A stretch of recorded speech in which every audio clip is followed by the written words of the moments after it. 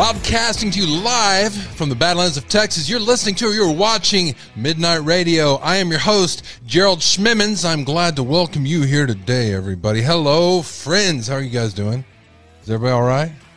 How's everybody doing? If you haven't, let me start off by saying, go ahead and subscribe. Hit that little bell so you can join in the conversation. I didn't do any, how do you say it? I didn't do a thumbnail ahead of time for this. I didn't pre-schedule it. It's easier for me this way, especially since today we don't have a pre-show. No DJ stepped up and delivered a pre-show. Most of them moved on to their own shows, and we're waiting for a new round of DJs to come in. So if you'd like to become a DJ, we have a hell of a need for a DJ. We need DJs for the pre-show. So if you're interested in becoming a DJ, you can email me at midnightrad.io101@gmail.com and make the subject, I'd like to be a DJ. And we can do that. Let me go, matter of fact, talking about DJs, let me go ahead and start the radio stream right now. I got some great information for you guys. Tonight, Johnny Vincent, his show is tonight, is Generation X. And you guys can check that out. It'll be on at 9 o'clock to 11. And I think if you're on the other coast, it's from 10 to midnight.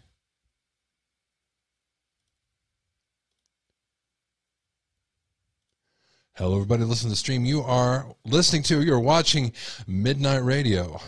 There we go. Coming to you live. And to prove that it's live, it's 3/25/23. So there we go. Matter of fact, I've got a lot of news for you today. There's some particular things I want to go over with you from the Stephen Smith investigation paperwork. I've looked at it, and there's some things I want to detail with you, mainly on SLED's initial investigation, their initial interviewing with people. Very interesting, very telling. All right, and also, well, let me just play this first video I have, and we'll go over the news that happened today, and then we're going to launch into Stephen Smith, and then I have some more news for you. There's crazy and odd stuff happening every day. Believe me on that. Store clerk behind bars accused of killing a man at a Family Dollar store in the West Valley. Police arrested 24-year-old Kevin Salas Madrid. According to court paperwork, Salas Madrid said he confronted a serial shoplifter who then punched him in the face. A witness says that's when Salas Madrid shot the man 10 times. Wow. And kept firing after the man collapsed. Salas Madrid later called it the worst decision of his life. He's booked on second-degree murder charges. So let me double check, see where this was at. Okay, it was the Indian School Road. He does look Native American. In Phoenix? This was reported out of Fox 10 from Phoenix. He reportedly been confronting a serial shoplifter for several months. He was there. He told him to leave. He didn't. He shot him 10 times. Wow. Not playing around. Oh, yes, it is my birthday, isn't it? And there's no place I would rather be than with you guys. Let's check this out, guys. Have you heard about this chocolate factory? The old fudge factory exploded over here in Pennsylvania. A Pennsylvania chocolate factory explosion has killed 2 people and 5 are missing. Check this out. All right. This happened on Friday, of course. Killed 2 people, left 5 missing. Authorities said at a news conference Saturday morning, police chief said rescuers found 1 person alive, offering hope for finding more. They said said rescuers found 1 person alive. You know what? There's more information than that. I think they said they found 1 or 2 dead and 5 are still missing at the point I got the news.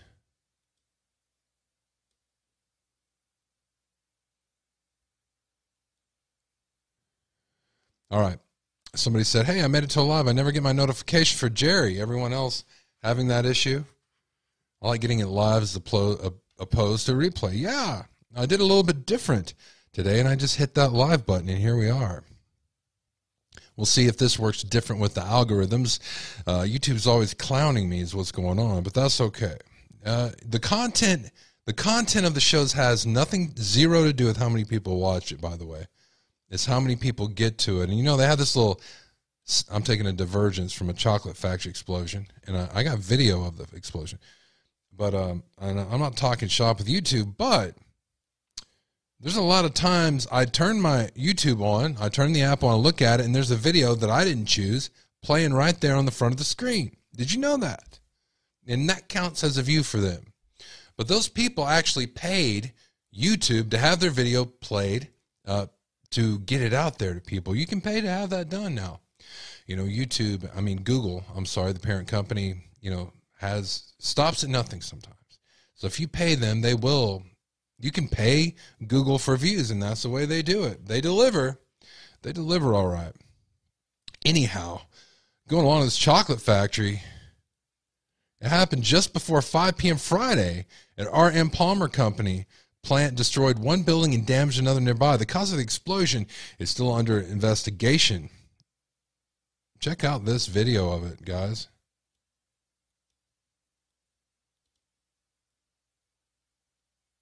It's crazy, isn't it? Let me blow it up for you.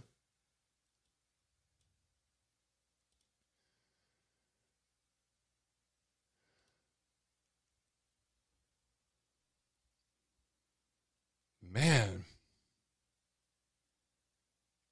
R.M. Palmer is a big chocolate candy maker, makes a lot of Easter candy. Well, happy Easter. It's a horrible story.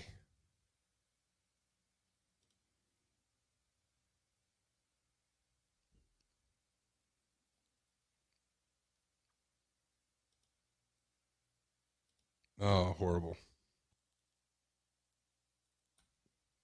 8 people were taken to Reading Hospital on Friday evening. Authorities couldn't offer updates on their condition.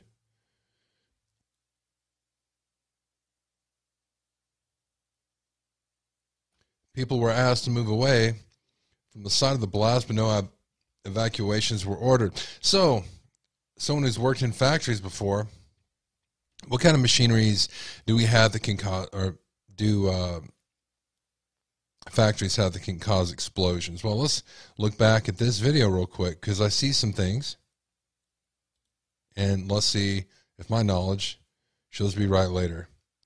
Okay, so we do see a bit of fire. So you have a lot of dangerous things in factories. You have a lot of gas lines. There are a lot of gas lines, and those gas lines age over time. As a matter of fact, there's not a factory that I've been in that's used any kind of gas lines that you don't smell leaking. You smell leaking a lot. But you know what? I take it back. I never smelled leaking in any Japanese factory I'd ever worked in. So there you go. Or that I toured. That's interesting. But the American ones, oh yes. So that's interesting. And I'm talking about the Japanese-run manufacturing facilities here in the United States. Did you know that? There's a lot of Japanese manufacturing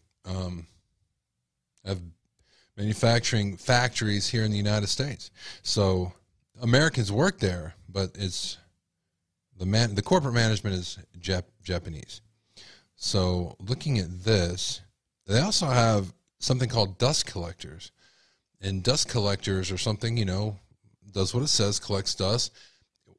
A lot of times you have things going through the conveyors, and the conveyors are constantly sucking at a certain section of the conveyor to make sure there's no air, make sure there's no dust built up in there. And so you could have dust in there, and if it's not properly grounded, you can have a dust explosion, much like it happens at grain silos sometimes, but usually with that you don't see fire. You could also have a problem with a boiler. I noticed if you look at the first of this shot, you see some things flying off under great pressure looking like bottle rockets. See? That could be gauges from machines. I mean, there's no telling all what it is. It's a horrible tragedy, I'll tell you that, and I'm going to stick with it and see what exploded. What exploded there. All right, so let's look a little bit more into the Stephen Smith case, and I have other things I want to talk about also tonight. But on the Stephen Smith case,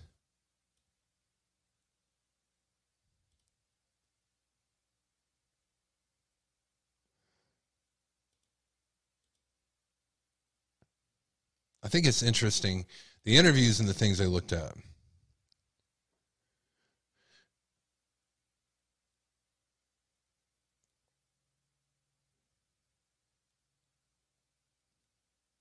The interviews they were conducting. Now I want to make sure I make this the right size so everybody can see. And I can easily turn the pages. It's about the best I can do. All right, let's see what we got here. Well, hold on.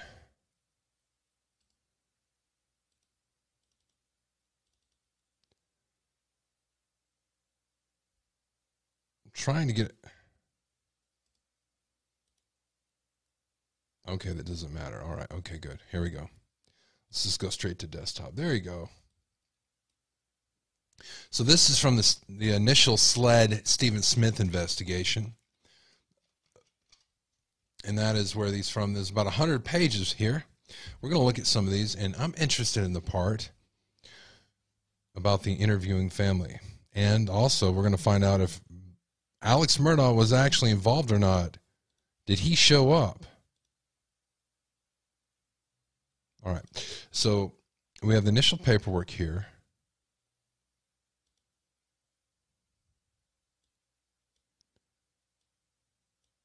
Okay.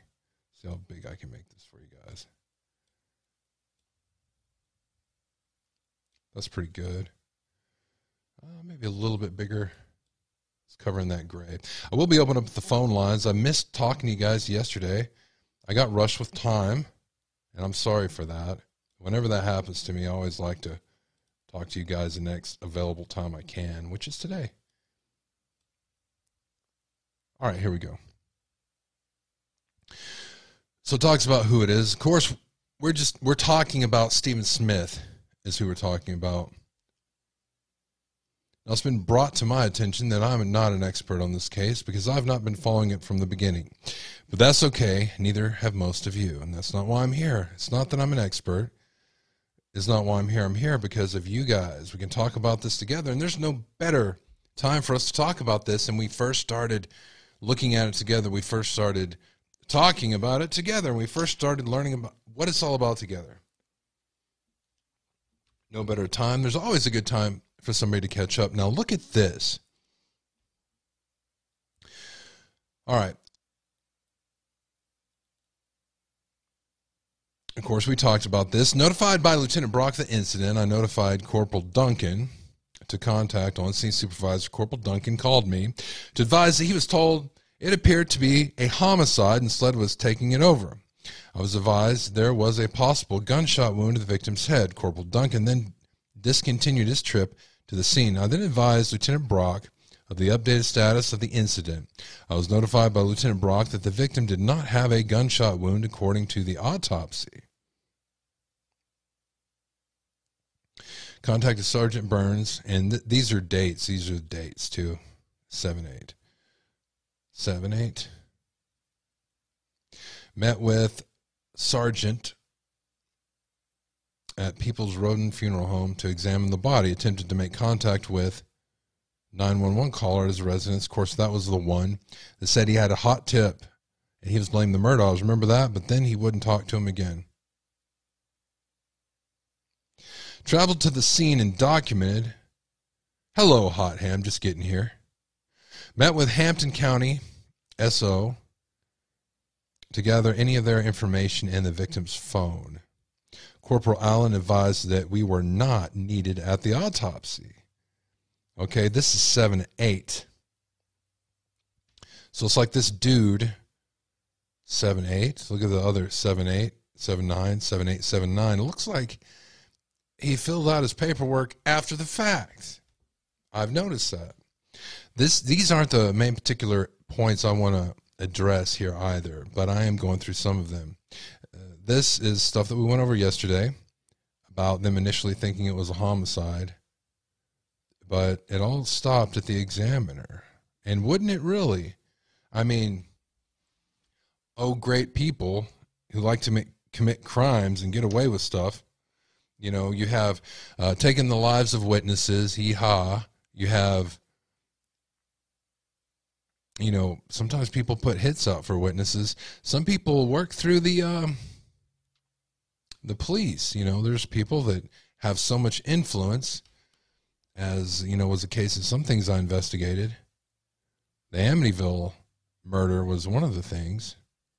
But let's look at this. If you just do this, the medical examiner, if you have an in with the medical examiner and they don't declare it something that would, you know, warrant a certain type of investigation, then you can control the narrative in a way, can't you? And who would know to do something like that? I'm telling you.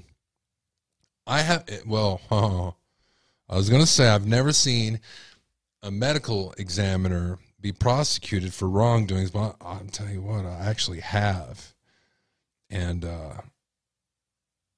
where I'm from, there was a guy named Ralph Erdman, and he did inappropriate things with corpses. He was a medical examiner, and he was caught doing inappropriate things with corpses. So that medical examiner, well, he lost his license for sure.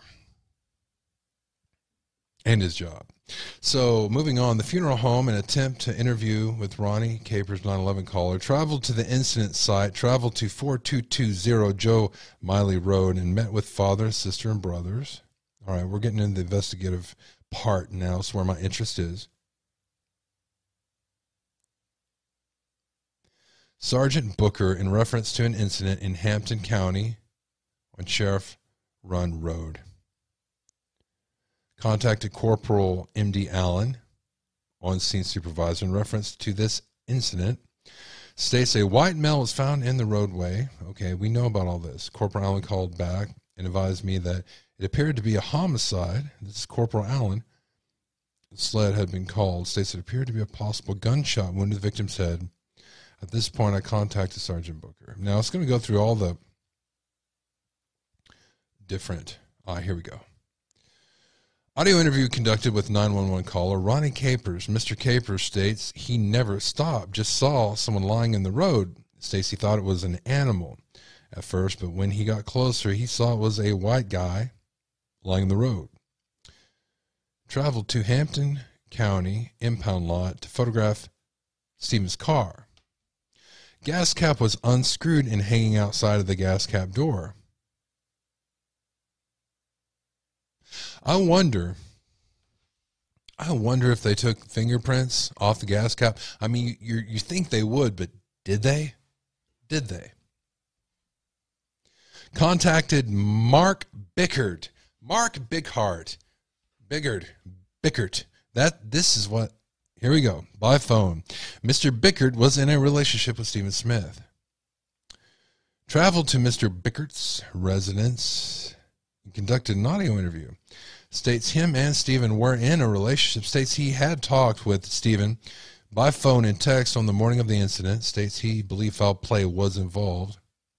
After leaving Mr. Bickert's residence, he called me at approximately 1412, sorry. States he is not sure about the timelines and just rambled in conversation. Just rambled. Everything he said, he rambles in his Twitter. Why doesn't somebody listen to this man? He just rambles, and that's all he put of the whole conversation. I want to hear the audio of this. Somebody saying this has been suppressed big time. Right here, just rambled. And that's it. That's all he had to say.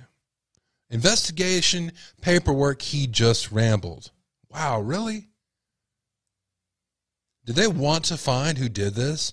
Shouldn't any stone have been turned? No stone should have been left unturned. Yeah, he just rambles. Really?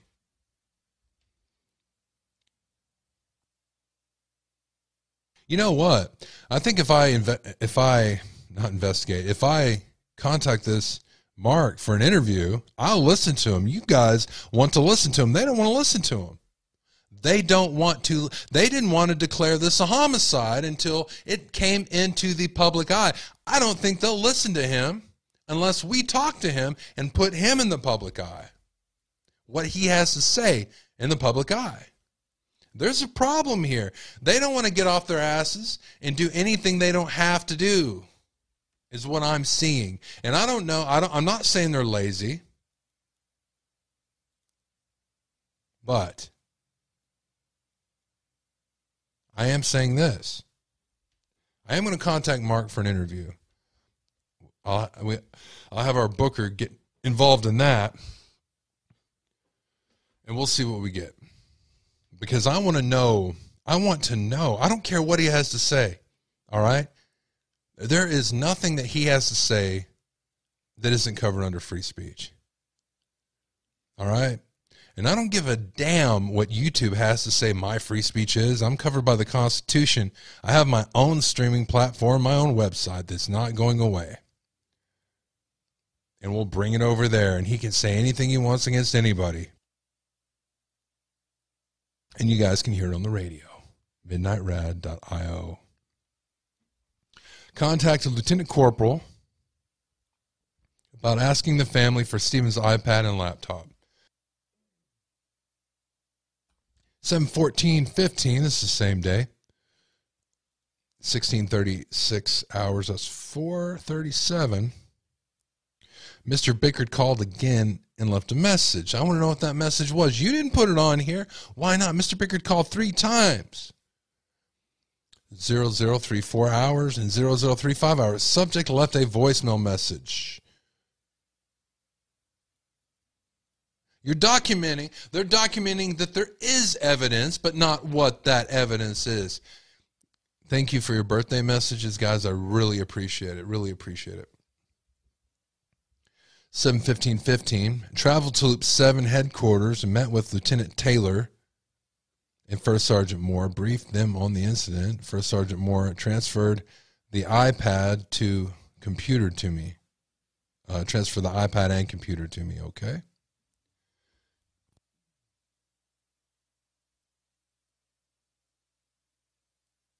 I'm looking at this, all right? Let me go to the top of this. What does it say? MDAIT, Multidisciplinary Accident Investigation Team case notes.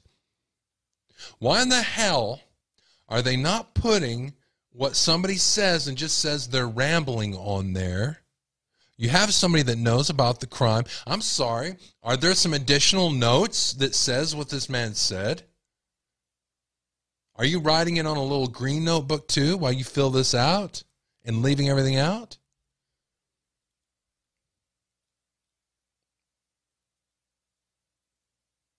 If I was Mark and I was looking at this, I would be pissed. I would be pissed. Rambling on. He called again. All right. Matter of fact, he was pissed, wasn't he? We read some of his Facebook messages. The DMV office states Stephen became very secretive about 2 weeks prior to the incident.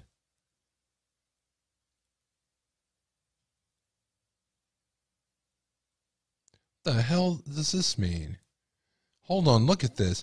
Contacted Corporal Powell to make arrangements to interview Stephen Smith's twin sister, Stephanie Smith. Okay. Traveled to Hampton County and interviewed Stephen Smith. Stephanie Smith, I'm sorry. Stephanie Smith at the DMV office. This is his twin sister. She stated that Stephen became very secretive about 2 weeks prior to the incident. She did not know anyone who had a problem with Stephen. She states Stephen had class at Orangeburg TEC Tech on the 7th of July. Also says she didn't talk about his boyfriend a lot. She also says she didn't talk about his boyfriend a lot. Maybe he didn't. Retrieve computer. iPad. So they have his iPad. They have his laptop.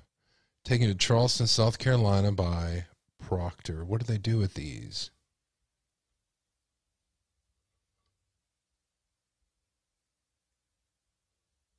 Yeah. Yeah, Stephanie and Stephen, very close. Spoke with and interviewed Stephen's mother. What did she have to say? Mother confirmed that Stephen had become more secretive lately. Now, I remember some of the things Mark Bickert said. He said that he and Stephen were planning on buying a house next to the beach after Stephen graduated. It's one of the things he said. The mother confirmed that Stephen had become more secretive lately. Mother also stated, she said that Stephen had a friend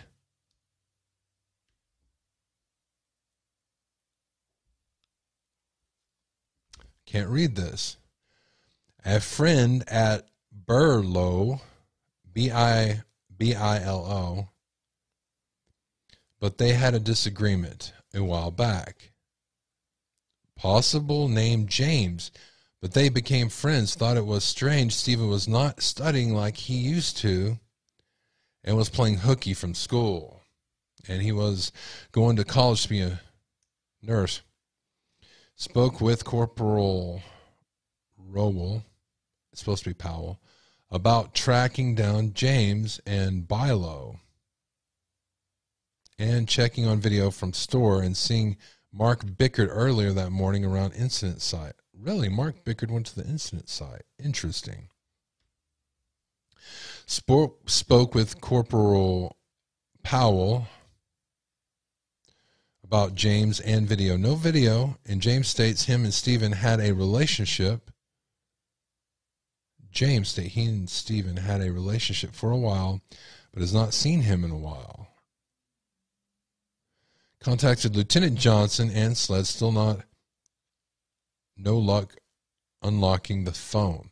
Spoke with Stephen's mother, no new information. Reviewing iPad downloaded. Media 7515.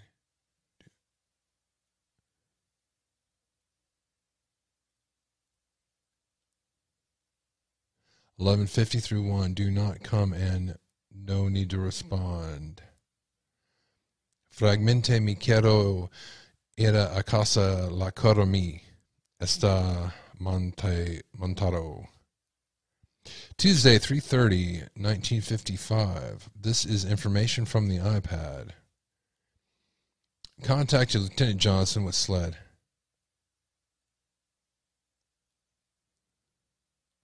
All right, B-Rockin'. B-Rockin' saying everything arrived will be set up by next week. Need to watch DJ lessons. Okay, B-Rockin', we need you. DJ B-Rockin'. That is a freaking awesome name. DJ B-Rockin'. We do need DJs. If you're interested in being a DJ on the radio, we have a radio station, ladies and gentlemen, a full-fledged radio station. And even though she's not here, DJ Electra requested that the sexist coffee commercials be removed, and they are removed with new legitimate commercials. So contacted Lieutenant Johnson with SLED, made arrangements to pick up the iPhone on Tuesday. Contacted Sandy Smith in reference to assisting with unlocking the phone. Sandy Smith states she was the secondary fingerprint for the phone. States she can meet with me on Tuesday in Orangeburg. Picked up the iPhone from SLED. No chain of custody with the phone. Really?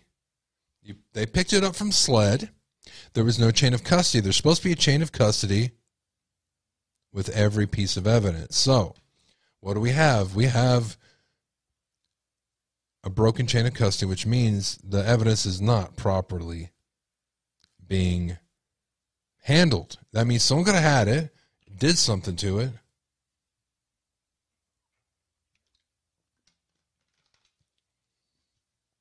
There you go. SLED doing their jobs. Meet with Sandy Smith and Stephanie Smith in Orangeburg. Unable to lock the phone. Oh, really? Unable to lock the phone. Interesting. Contacted. Oh, we got a redaction, everybody. Rachel Tutton, Stephanie's best friend, states last time she spoke with Stephen was by text around 7:30 through 8 p.m. on 7/7/15. No other information. Conley met with me around 8:30 to transfer the iPad to me. Returned iPad to Stephanie Smith. Stephanie contacted me by phone, states had some information that she needed to give me. Asked Stephanie if she would email the information about what we talked about over the phone. All right. Secretive stuff. Received an email with the information, but I'm not putting it in my reports, guys. Sandy Smith called, and I do know this, guys. You know, I'm saying this, that they're not putting that in the things in the report, which is true. They're not putting things in the report. No, they're not. They don't do that a lot of the time, actually. Matter of fact, sometimes they don't even take notes, or they didn't used to. Sandy Smith, see, so we have Mark Bickert, and it's odd to me that I haven't seen any information. I haven't heard anything about the parent or the sisters saying anything about the relationship that Stephen had with Mark. I've heard nothing. It's just odd. Maybe that's the secret information Stephanie sent. Sandy Smith called, states she went back out to the scene and found a footprint. She had to find it. That's the mother. She found a footprint 200 feet down from where Stephen was found. States the impression was in an ant mound. Also says another print was not visible because of rain. Well, here's the deal, guys. This is what? Oh, you can't even read 8/6. Okay. This is like a month later. This is like a month later, and she finds a footprint. That has zero bearing on the case at this point. Contacted Angela Carroll in reference to Stephen Smith's death. Information from Stephanie Smith states a boy named Brendan asked if Stephen and brother in Buster Murdaugh ever had any type of relationship. Just this person, Brendan, asked a question. Attempted to call Brandon, phone number blank, no answer, left a message. The father of Brendan Strother, where they're saying his full name here, called me, wanted to know what was going on, stated he would have his son call me later. 811 briefed First Sergeant Moore in reference to Brendan Strother. Brendan Strother contacted me, states the text that he sent Angela was what he heard from others, just rumors. Which kind of makes sense, just asking a question. Continue to look through information. And is this, so far, other than it being 15 miles away, this is a connection to the Murdaughs. This guy called because he heard a rumor. Sometimes there are truth in rumors. Sometimes rumors are the truth. And we don't know what the case is this time. Not yet, anyway. Although they did reopen up this investigation after they were investigating the murder of Paul Murdaugh and Maggie Murdaugh, which is why we're talking about it. Somebody saying neglect and or lack of care to document thoroughly. No, that is not why they don't document thoroughly. They do it on purpose. That way they can change things later and not be held accountable for it in a court of law. This is what I was told by an investigator. I was told this by, let's see, who was it? It was one of the lead detectives before. This is why they do it. And I see nothing's different for SLED, but I thought those days were over. I didn't know they were still doing that. Continued to look through information downloaded from Stephen's iPad, still trying to get a timeline. No new information.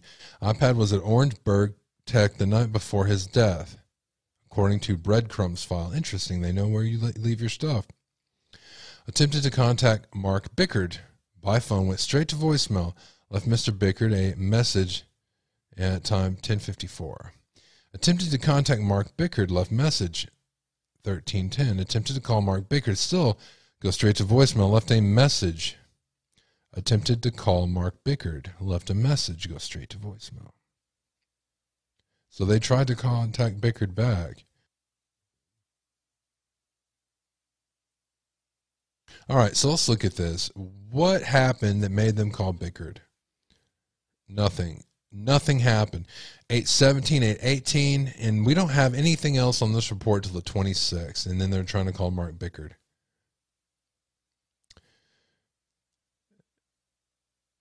Spoke with Sandy Smith, gave me a phone number to a person that may know some information, only knows first name, Cecil.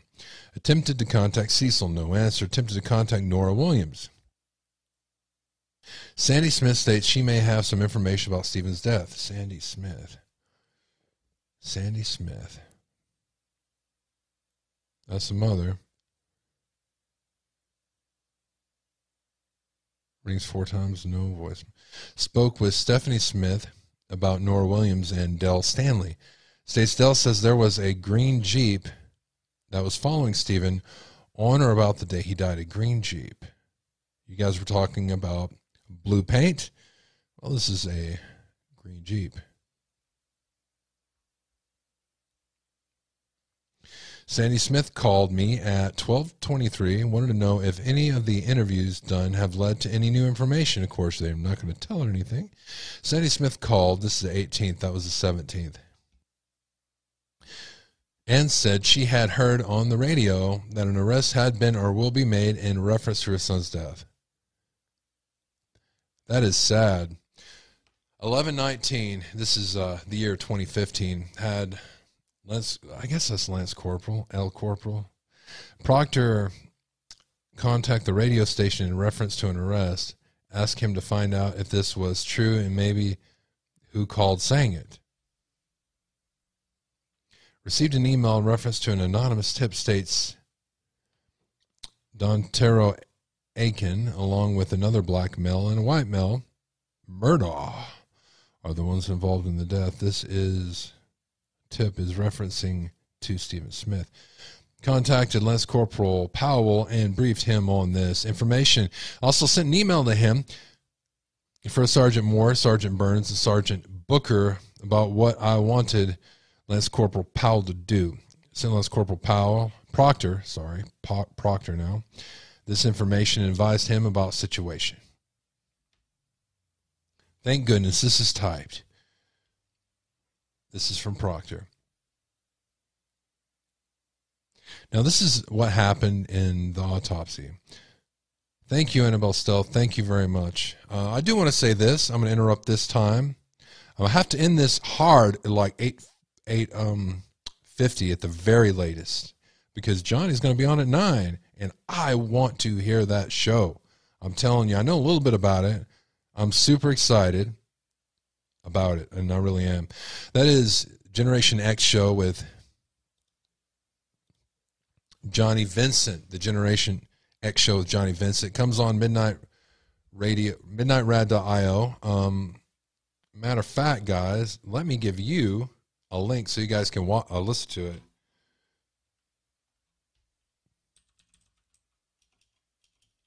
Because you know you want to. And while I'm doing that, I'm picking that up, I want to tell you who our executive producer is for this show today. And this lady, I'm telling you, she really means, and not just because she donates to the cause, but because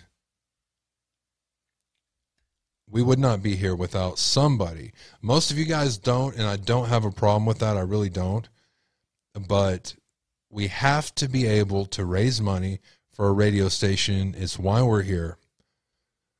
I could talk about saucier things and go to one of the, what is that one website with the green player? You know what I'm talking about, right?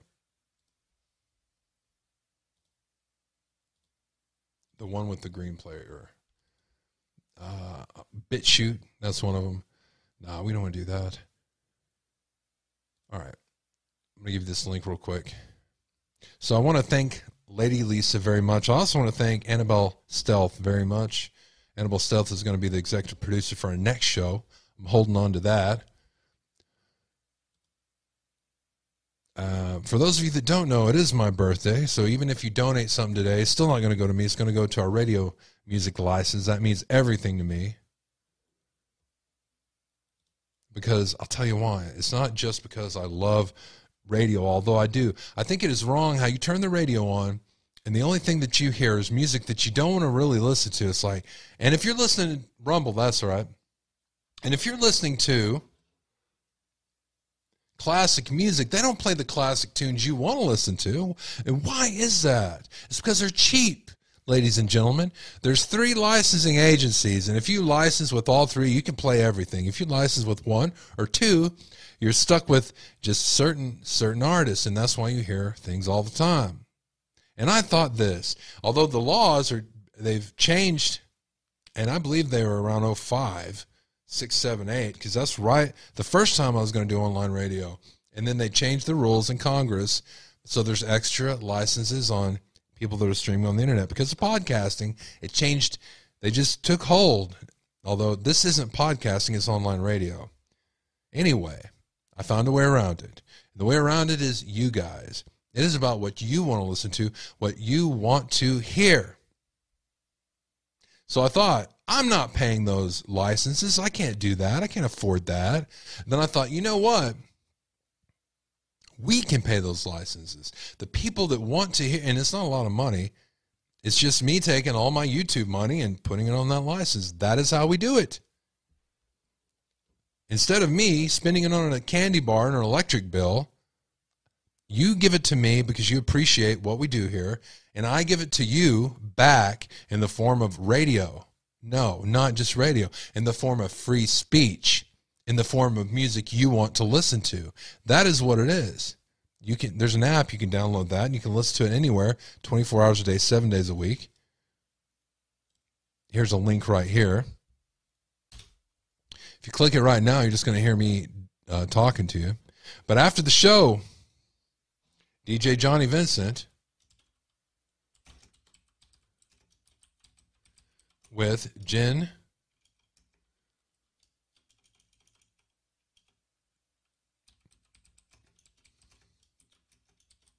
X Radio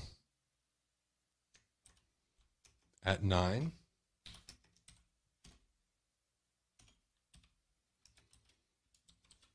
Is going to be on at 9 p.m. CST. And believe me, I'm going to be listening because I love that show. I love all the DJs shows. I really do. All right. Let me continue here.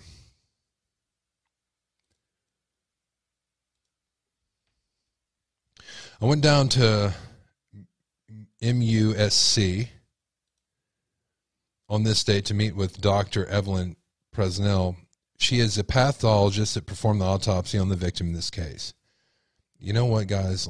I'm sorry. Let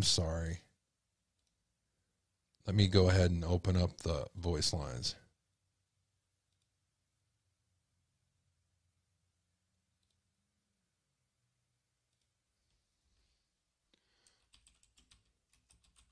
I know some of you have been wanting to call in about this. I guess you could have left me messages, but you didn't, so. All right, voice line, or actually the call-in line is now open if you want to call me. If you want to call me, you can go ahead and do that about this case. So I went down to MUSC on this date to meet with Dr. Erin Presnell. She is a pathologist that performed the autopsy on the victims in this case.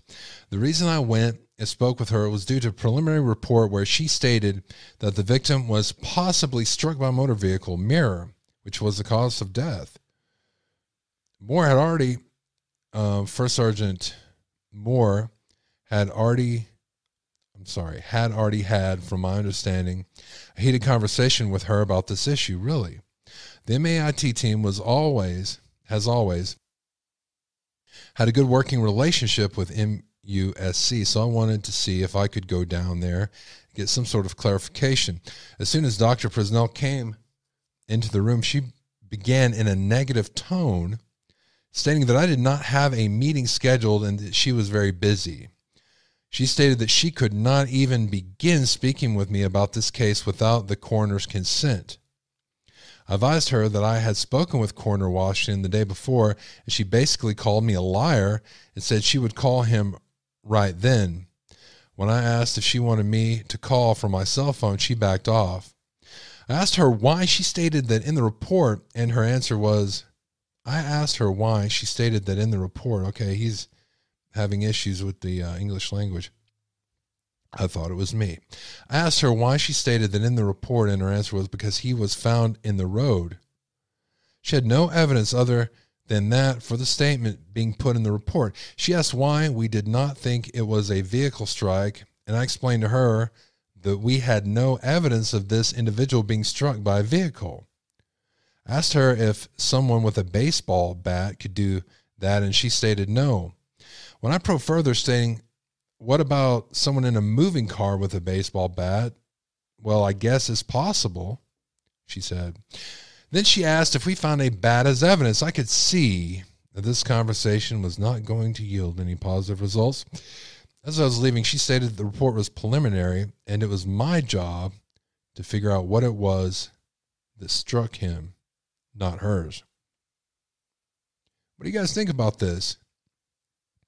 You can call in 325-261-0892. I spoke with Coroner Washington today in reference to the final autopsy report issued from MUSC. He faxed me a copy of the report and told me that he does not agree with the pathologist stating that the victim was struck by a motor vehicle. We discussed the fact that the report states the cause of death as blunt head trauma, motor vehicle crash, pedestrian versus vehicle. Then the manner of death was undetermined. I would think that the blunt force head trauma would be the cause of death, and the motor vehicle crash would be the manner the trauma was delivered to cause the crash. The pathologist also states in the report that in light of historical information along with the autopsy, these conclusions were made. To what historical information she possessed, I'm unaware. I attempted to speak with Dr. Presnell at an earlier date to go over information that he had discovered throughout the investigation, and that was ill-received. The coroner did tell me that the deputy coroner that had gone days to MUSC the morning of the autopsy and spoke with a pathologist, she had since been fired from his office. I spoke with the deputy coroner Green and Agent Burke with SLED. As both of them were present at the time of the autopsy, both stated they made no reference to the pathologist about the victims being struck by a vehicle, only that he was found dead in the road. The coroner stated that he had made contact with the pathologist, Dr. Presnell, and she stated that she would be willing to change her report to read however he wanted it. I received a message to call SLED. Agent Michael Mescal in reference to discussing trace evidence located on the deceased's clothing in the case. During our conversation, Mr. Mescal advised he located around 10 1mm single blue paint chips. Mr. Mescal advised he needed more paint layer evidence to pinpoint a particular vehicle. Mr. Mescal advised that the PDQ database indicated the paint could be from an industrial tool, dumpster, or signpost. Mr. Mescal added that Toyota used this particular paint on its vehicles from 82 to 88.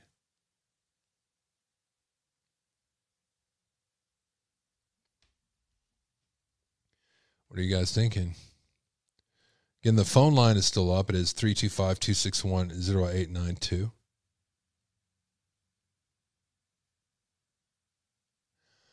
I received information from Corporal Duncan about an individual, Daryl Williams. He is stating that his stepson, Patrick Wilson, told him that Sean Connolly struck and killed Stephen Smith. Mr. Williams stated that his son told him this in confidence, that his son had moved out and he did not know where he was staying. Wow, hello.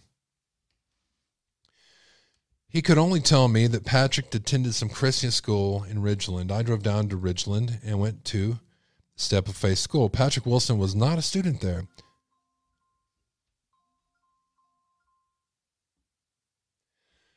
Midnight caller line. This is Jerry. Who am I speaking with? Oh, wow. I can't believe the line is open. The line is It's open. DJ Hotham. Hey, DJ Hotham, how are you doing? I thought you had something to record tonight. Yeah, I was going to, but then your show came on, so I'm taking up your time. I kind of feel bad about that. Well, you should. I know. But happy birthday, by the way. Thank you very much. I keep forgetting. I think I wished you a happy birthday last night, but I keep saying it. That's not a bad thing to say. So what's on your mind with this case? It's so much information. I'm so freaked out. And I feel like, was it Dilly Pickles who posted this last night in the Discord? It was just a lot of information. It is. Is there anything that stuck out at you particularly? Yeah, pretty much that Flood needs to be investigated. But also someone has a very, very big interest in suppressing certain information. And we don't know why. We don't know why, but we can look at what's being suppressed. The death itself, the means of death, that's being suppressed. And also Mark Bickard. And it's been suppressed for years. Like, God. It's being suppressed for years, and the only time things have changed in the case is, when a public spotlight has been brought on it. They're like, I didn't know that. So here we go.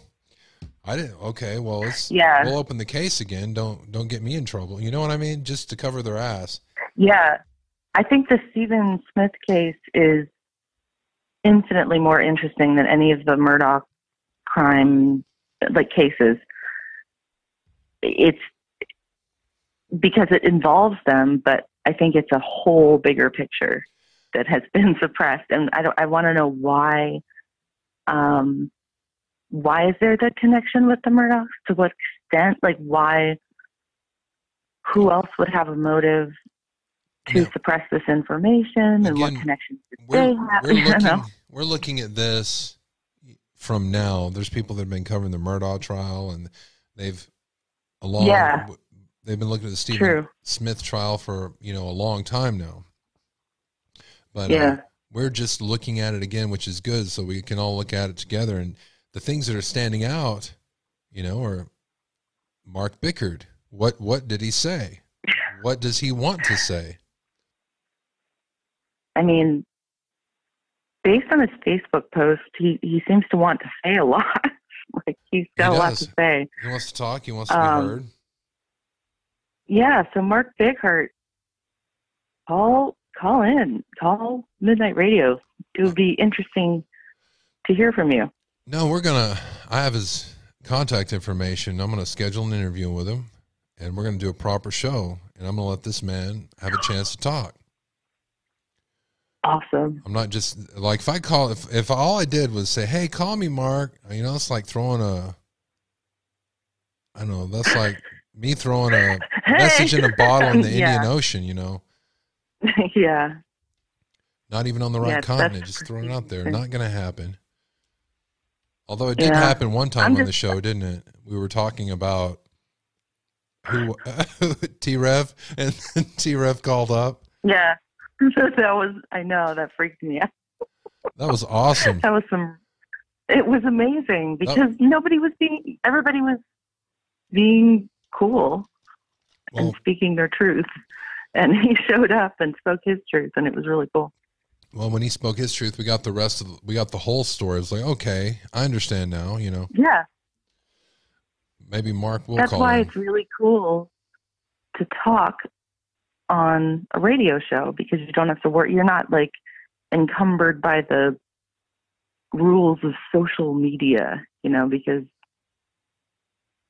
social media owns social media. They have their own interests. The cool thing about it is this. Basically, the really cool thing about this show. Free speech, right? But the really cool thing about this show is I can say whatever I want. There's certain things I can't say because of YouTube, but I don't care. There's literally, I have a button I push right here on my screen, and that's a free speech button.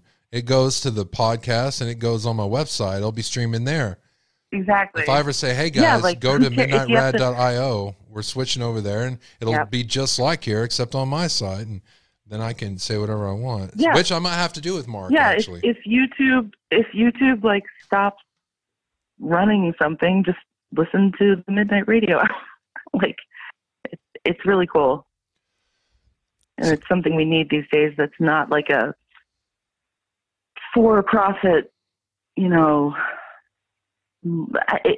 need to start out like this, in my opinion, if that makes any sense. Well, the problem is it's not like a charity, right? Like you can't donate and get a tax deduction. No, I know. But yeah. But in order for free speech to work, I knew I had to have it a certain way, because if I was beholden to advertisers, then there's still things that you guys wouldn't be able to say, Like if Mark wanted to go off on the Smith family, I mean, he can do that, Right. And if I was advertising Hershey Kisses, Hershey's not going to like that.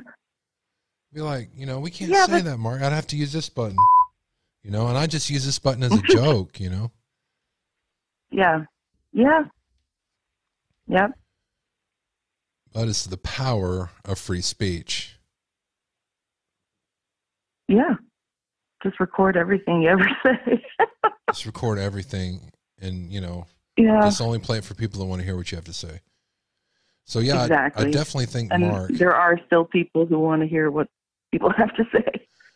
The way they were treating Mark, I thought about it. I'm like, well, maybe I shouldn't, because maybe part of the interview, but I mean, I don't care. I mean, I'm not a lawyer. I'm not a judge. Exactly. I'm not a part of that process. But I can ask someone for an interview, and if he wants to be heard, it looks like they don't care about what he has to say, Yeah, they seem like, I don't know. They left so much out. It's impossible to figure out what they're thinking with him. But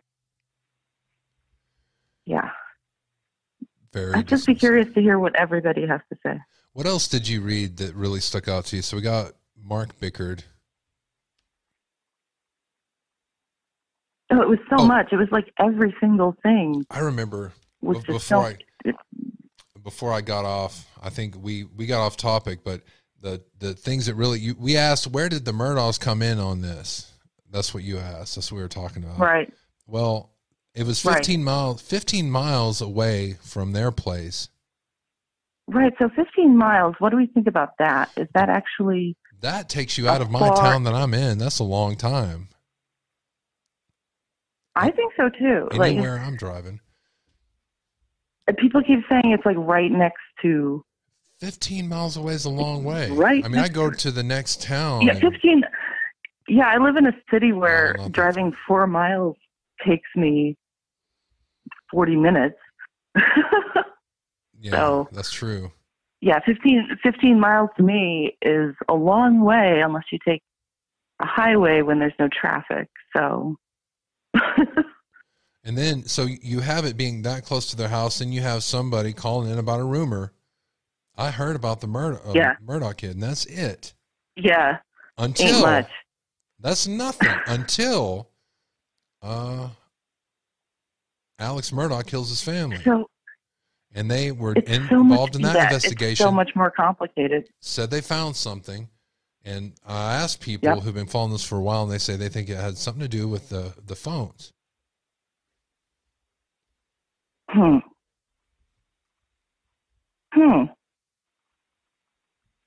Something to do with the phone. Mm-hmm. They said they think it has something to do with a digital footprint of the phone, something they found on the phone, something they found on a digital device. Interesting. Yeah, you sure it wasn't just because they... Oh, none of us really know what it is. You're saying the reason they reopened the case? Yes. They said the reason why they reopened the case was because something they found out during the Murdaugh investigation. Right, and I figured it was just that they looked at it. Like they looked at how terrible the investigation was, and they were like, "Oh, geez, They just happened to relook at it. Let's look at everything. Oh my goodness!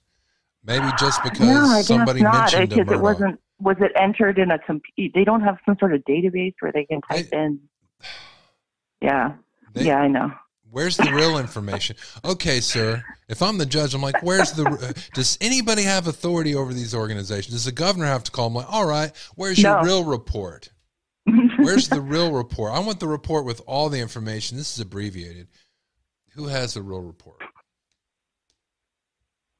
Nobody, probably. And a lot of times the lawyers don't get all the information they need either. So, right. So that's where we're at with that. But I got to get off here because I don't want to step on Johnny's show. I'm excited for it. Yes. Happy birthday. And I'm going to listen to Johnny Vincent's show coming right up. Thank you for calling. I appreciate it. Thank you, Jerry.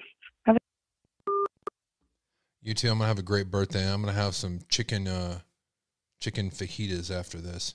My favorite. Guys, thank you for tuning in again. We're going to go over the rest of this. We don't have a lot left. Well, I guess we do. But I'm going to continue to go over this investigating paperwork. We're on page 28 of 110. I'm going to go ahead and put the call out for Mark Bickard. I'll do that actually while I'm listening to the Johnny Vincent show, guys. Tell you what, I'm going to pin the Johnny Vincent right up here so you guys can check it out. All right, I got to go. If you guys are interested in the phone app, you have an Android phone, you can get that from our community page or our community post. I have that on there. You can download that and you can listen to the show. You can also take that link that I put, that Radio King link, all right, and you can bookmark that and keep it in your phone. Now, the benefit of the app versus the bookmark link is that I can send push notifications, and I've been practicing with that, guys, and I've got it down. So next time we do a show, if you have the app, I'm going to send out a push notification right before I go live, so we don't have to worry about YouTube not telling you when we go live. Thank you guys for listening. I'm going to be back on Monday. I don't plan on being here Sunday. Now, Monday, I plan on being here early in the morning at 6 a.m. That's when I'm going to start doing a 6 a.m. show and a 6 p.m. show. All right? So that is the plan, guys, and you'll see what I got planned for you on Monday. Until then, all my best.